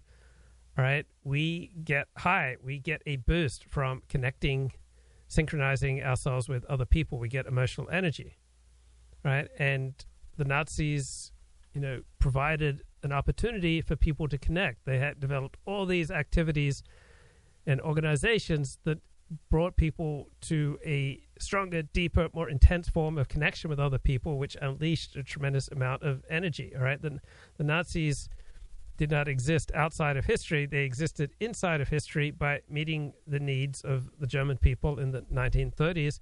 And during the 1930s, Hitler had 80% plus approval ratings. Right, the Nazis had all these different rallies, all these different activities, all skillfully crafted to elicit and sustain this kind of transcendental ecstasy that you feel when you're bonded with other people and joined with them and doing the same things. So it's popular today to devalue these sort of tribal experiences, right? Instead of group ecstasy, we're supposed to focus on individual fulfillment and self-actualization rather than self-transcendence. But this emphasis on the individual impoverishes and flattens the human experience. Right? To transcend yourself, to sacrifice yourself for others, to love all the world, this can be the pinnacle of a human experience. So George Orwell wrote in March 1940, nearly all Western thought since the last war, certainly all progressive thought, has assumed tacitly that human beings desire nothing beyond ease, security, and avoidance of pain. In such a view of life, there is no room for patriotism and the military virtues. But the Nazis understood something about human nature that the democracies did not. Right? Hitler knew that human beings did not only want comfort, safety, short working hours, hygiene, birth control, and common sense. They, at least intermittently, wanted struggle, self-sacrifice, drums, flags, loyalty parades. Right? Socialism and capitalism has said to people, I offer you a good time. Hitler said to people, I offer you struggle, danger, and death. And as a result, a whole nation flung itself at his feet. Yeah, pretty insightful commentary there from George Orwell. So you have to ask, given that our entire system has been subverted to stop this one guy from becoming president again, or from serving effectively as president when he had the office, what is this about? Why do they monomaniacally hate Donald Trump so much? Oh, he's obnoxious, he's racist. Okay, right. It's not about that. Here's what it's actually about. Donald Trump challenged the reigning foreign policy orthodoxies as president. He infuriated the neocons who control the State Department and the Pentagon. When he briefly paused arms sales to sacred Ukraine, they impeached him for it. When he ordered troops out of Syria, as was his constitutional right as commander-in-chief, the Pentagon just ignored him.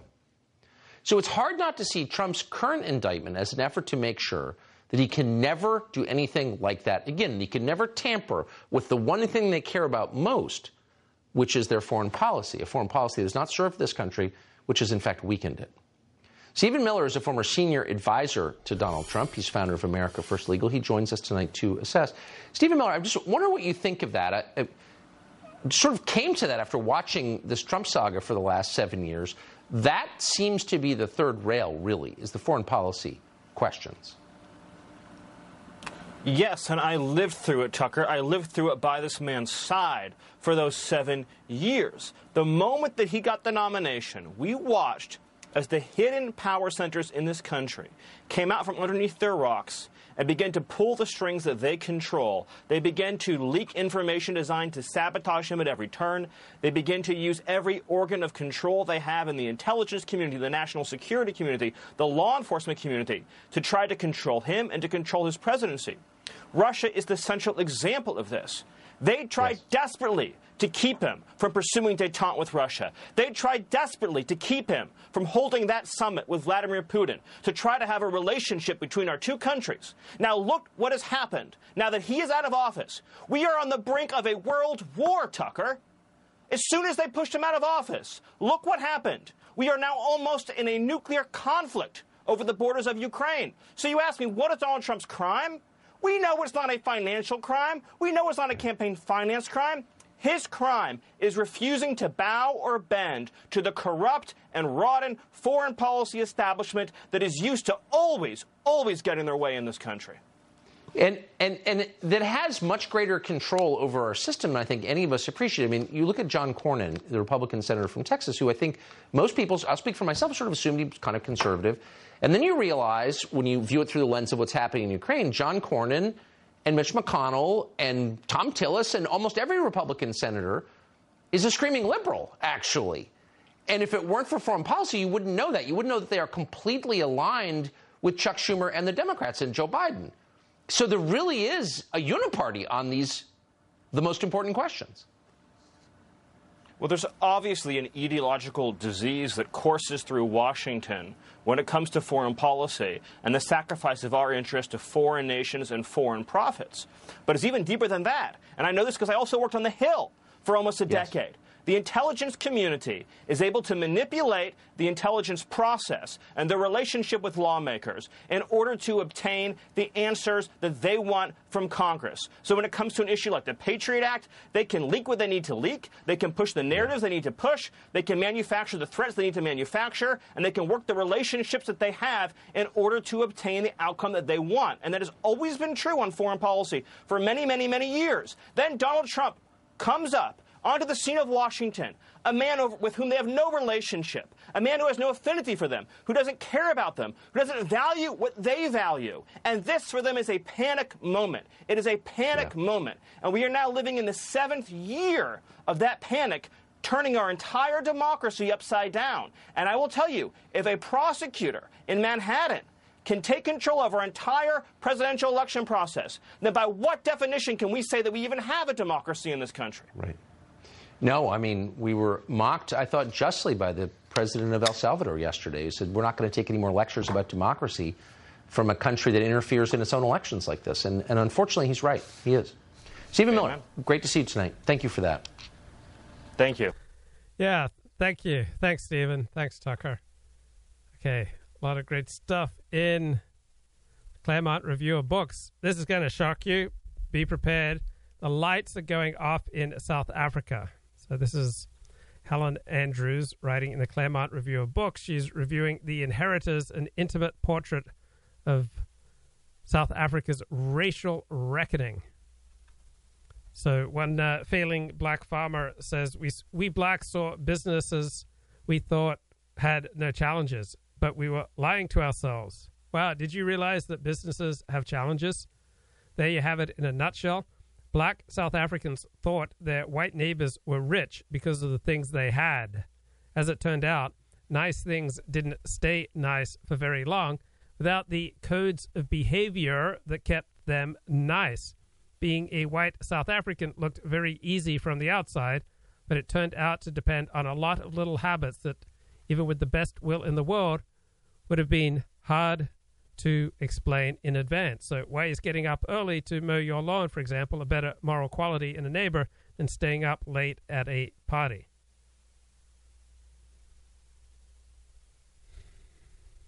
So a lot of people who don't live in America think that Americans have it easy. They don't realize how hard Americans have to work.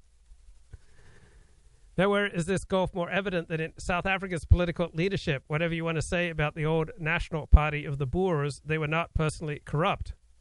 The ANC, shockingly, is presided over a frenzy of corruption. Right? The end of apartheid has unleashed a frenzy of personal enrichment. Current president of South Africa has a stated net worth in the hundreds of millions of dollars. I mean, he makes Joe Biden look like a piker. Right? Punishment for corruption in South Africa is rare. Former President Jacob Zuma is unusual in having been prosecuted for and convicted of money laundering. During his trial, he protested that corruption is only a crime in a Western paradigm. Well, would better leaders have saved South Africa after the end of apartheid? There's a standard argument. Nelson Mandela was a great man. So Thabo Mbeki and his successors screwed it all up. If we could only find another leader as awesome as Mandela, everything would be fine. This is unlikely. Consider Eskom, the embattled utility unable to provide reliable power.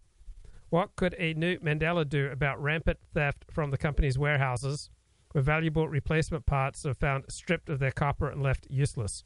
Or about the refusal of many customers, including the vast majority of Sowetans, to pay their bills? 1984, when the apartheid government tried to make one neighborhood of delinquent customers pay higher electricity bills, the resulting riot led to 3 local officials being hacked to death and their bodies burned in the street.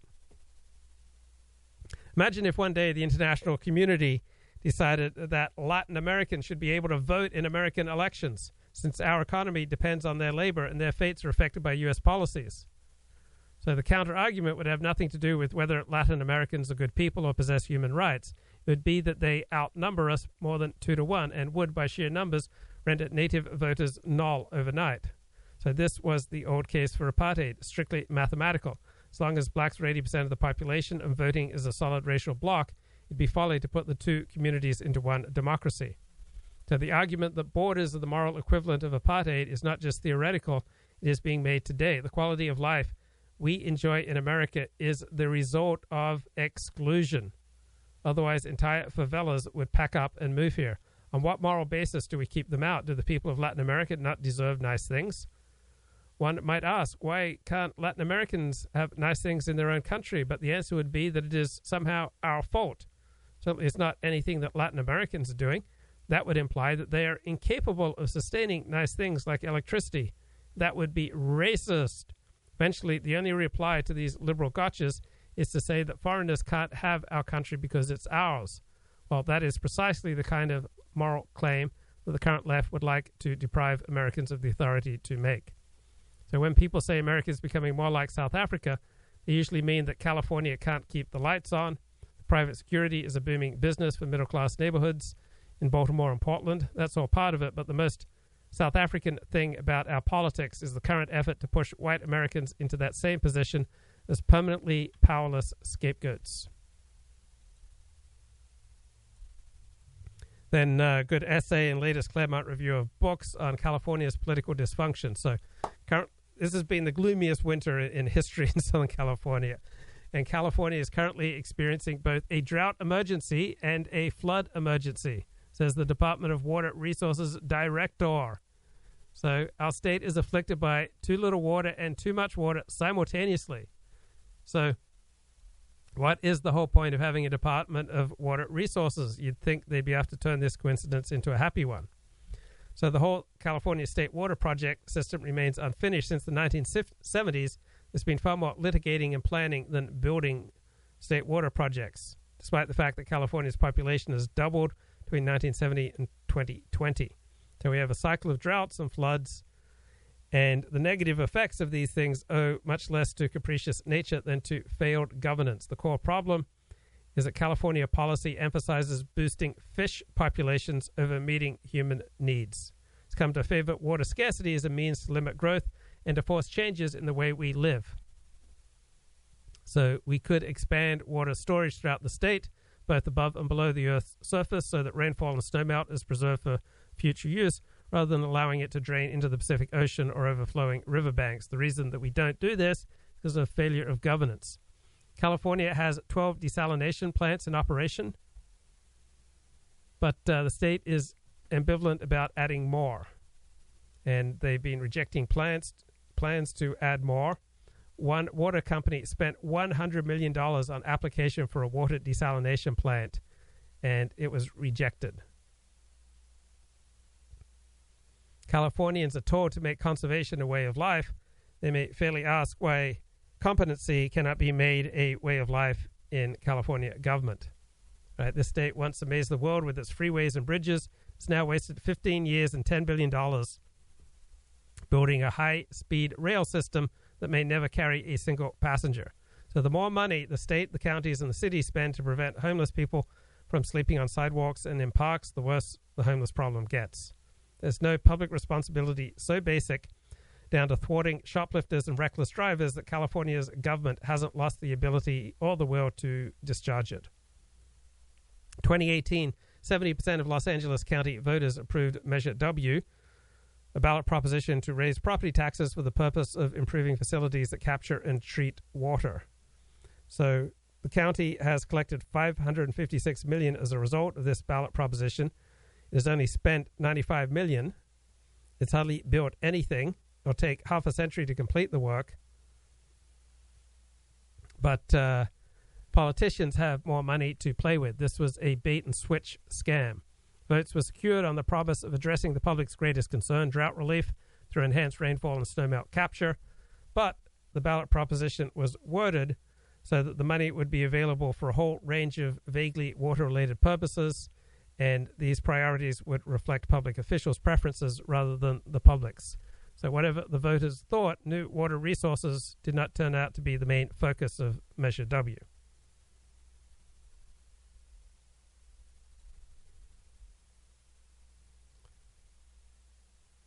So what else is in the news? I could play you Miranda Devine. I don't think I want to play you Miranda Devine.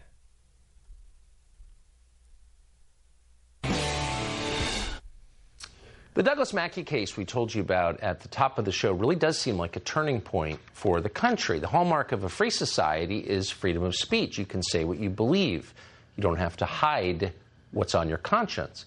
And above all, you can mock the people in charge. They have to take it because it's not their country. They share it with you.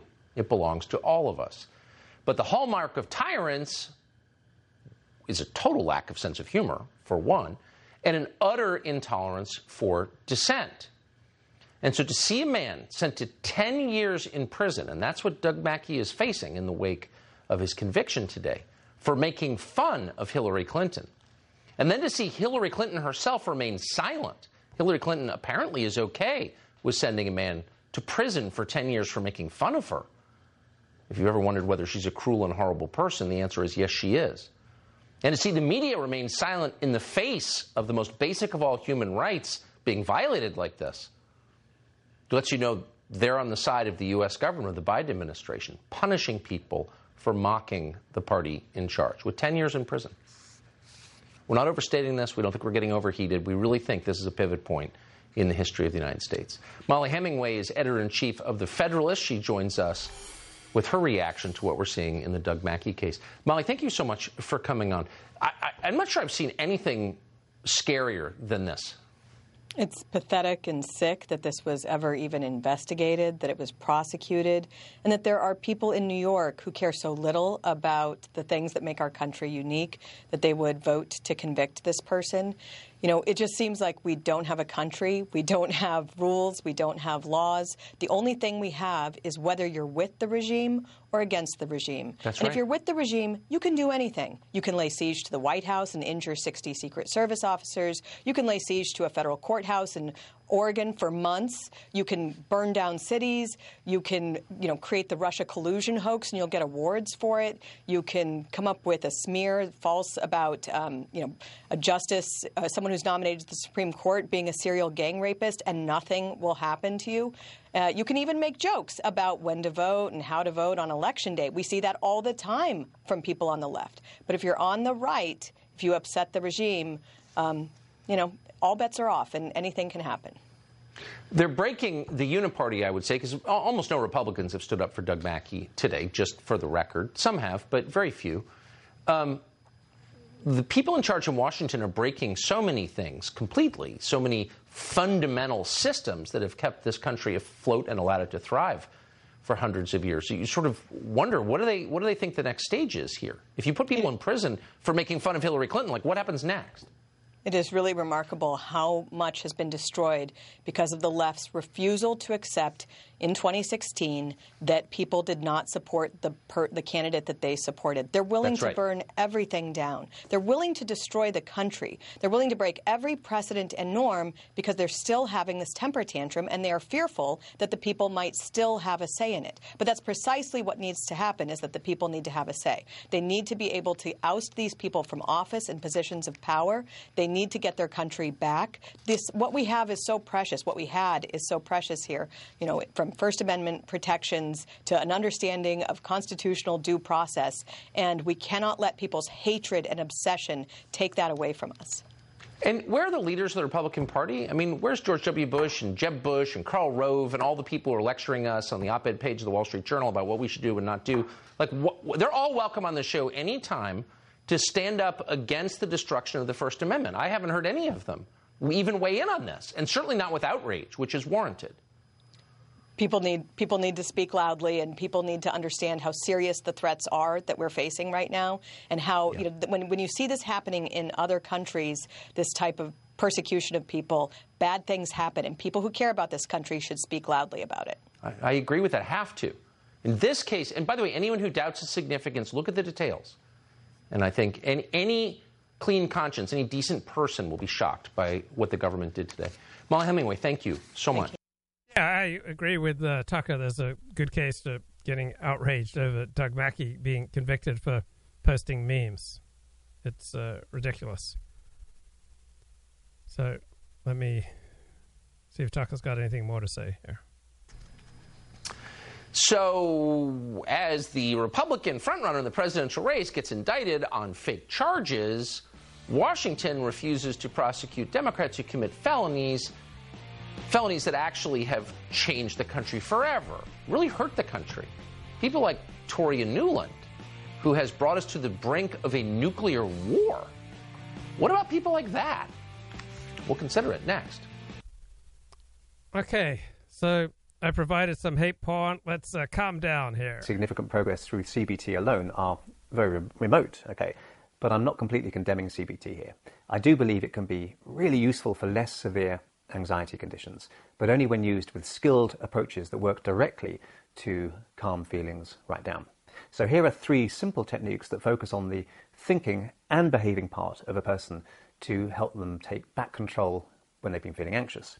So CBT technique 1 is focus on how the feelings will change. It's very simple. So I'll often remind clients that feelings are fluid and inevitably change. So even if after all the relaxed mental rehearsal work that we've done with the clients, they find themselves starting to feel a little anxious in a situation, I want them to be thinking about what their feelings will be once they've started to feel better again, specifically focusing on that expected change. So it might help to write down those expected changes in a few words.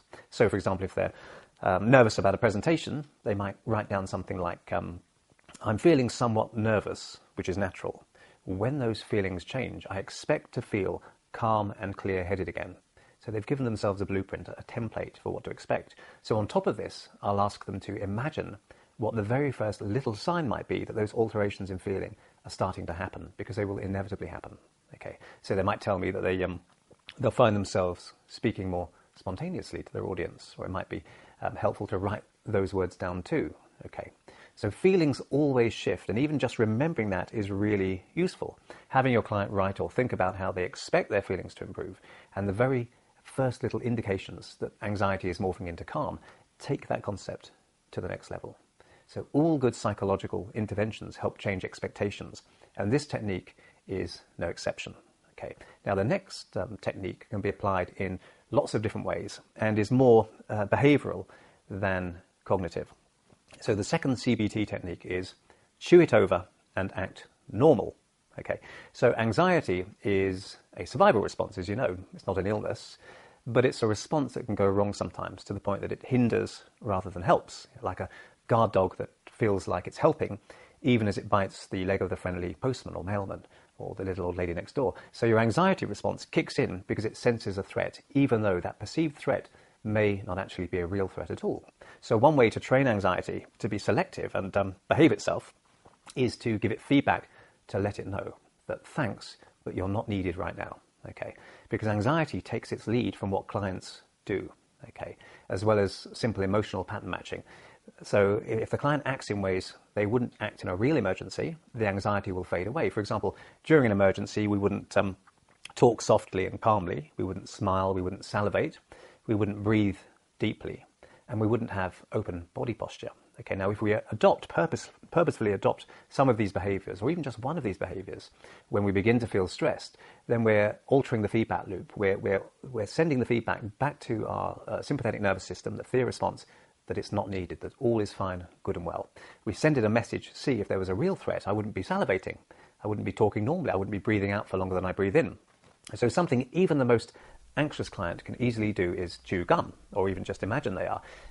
Right, chewing gum is a great way to calm down, reduce anxiety. So have you guys checked out Rabbit Hole, the new Kiefer Sutherland series? It is fantastic, absolutely gripping, great fun. What else am I watching? There's a new reality show, documentary show on Netflix, Emergency NYC.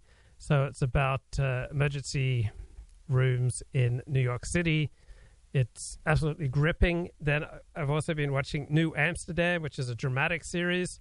I'm now on season 2, episode 15, about a new hospital administrator and the good things that he does. So I find it important to have like some uplift in my TV or movie watching. I mean, last year I remember trying to watch Yellow Jackets, and it was just so unpleasant. It was just so painful that I gave up watching Yellow Jackets. But when I watch New Amsterdam, it makes me feel better. When I watch Emergency New York City, I'm inspired.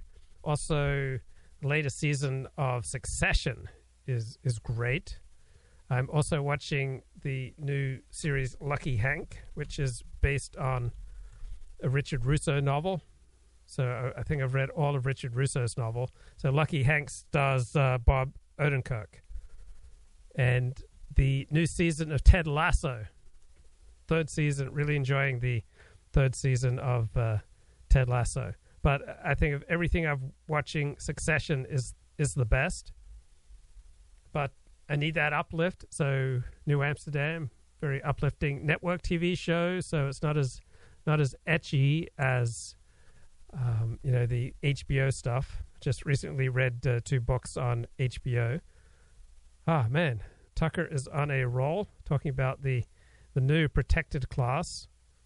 So let's get a little bit of Tucker Carlson here. Really knows how to put on a compelling show. The hallmark of tyranny is the total distortion of justice. Differences of opinion become felonies for which you can be imprisoned, while actual crimes are described as just business as usual, the way that we do things. And so even as we're trying to throw people in prison for criticizing the Democratic Party, we are allowing people who've hurt this country profoundly to ascend up the ladder of success. There are a million examples of this, but we pick one tonight. Toria Nuland, who's one of the leaders of the State Department, the architect, by the way, of our current war with Russia, was also the architect of the war in Iraq. Now, that war began under false pretenses. More than 1 million people died for no reason, and it destroyed ancient Christian communities in Iraq. Before the war, there were about 1.5 million Christians in that country. Now just a few 100,000 are left. But Nuland was never held to account for any of this. In fact, she was praised, and then she was promoted. So she went back into government service, and she was caught on tape orchestrating a coup in Ukraine. We're not making this up. Here's the tape from 2014. Yats is the guy who's got the economic experience, the governing experience. He's the guy, what he needs is Klitsch and Tony Book on the outside. He needs to be talking to them 4 times a week, I just think Klitsch going in, he's going to be at that level working for Yatsenyuk. It's just not going to work. Yeah, no, I think that's right. Okay. So that's the lady who lectures us about democracy, subverting democracy in a foreign country, getting caught, and then getting an even better job, and then pushing another pointless war on our country, this one against Russia. She's one of the architects of this war. Nuland is driving this nation into a conflict against both Russia and China. We can't win that war. We will lose that war. It will destroy our country. But Toria Nuland has never been punished for any of this. Once again, she's been promoted. The destruction that she has wrought is really almost beyond fiction. Here she is bragging about blowing up critical infrastructure in Europe. Watch. Senator Cruz, like you, I am, and I think the administration is very gratified to know that Nord Stream 2 is now, as you like to say, a hunk of metal at the bottom of the sea. That's just disgusting. And yet no one says a word about it. What does it take to get indicted in Washington? Well, if you're Toria Nuland, of course, you know you will never be indicted for anything. You'll get some sort of glass ceiling breaking award for women at the State Department. In Washington, you only risk indictment and punishment if you dare to criticize people like Toria Nuland. And that's the real lesson of what's happening to Donald Trump and his supporters. Their real sin was opposing the people in charge, and particularly in opposing their foreign policy. So using the legal system to stop a political rival in a presidential race is the gravest possible attack on our country's core institutions, the ones that matter. It's election interference. It's an actual threat to democracy. You'd think someone would care. But Nancy Pelosi is celebrating it. Last night she wrote this, the most revealing quote ever on social media. Here it is. No one is above the law, and everyone has the right to a trial to prove innocence. To prove innocence? No. In a free country, this country, the government has to prove guilt. You are innocent until you are proven guilty. But Nancy Pelosi inverts it. Prove your innocence, criminal. And she believes that. They all believe that. You are guilty the moment they come after you, just as in the Soviet Union. And good luck proving your innocence. So you have to ask, where are the adults? Has anyone in authority on the Democratic side, on the neoliberal side, stood up, not for Donald Trump, not for Douglas Mackey, but for our country? We watched carefully today. We didn't hear a single one. Glenn Greenwald has long reported on the political abuses of the legal system. He is the host of System Update on Rumble, and our friend, he joins us tonight. Thanks, Glenn. Thanks, Tucker. Have a good Shabbos, everyone. Bye-bye.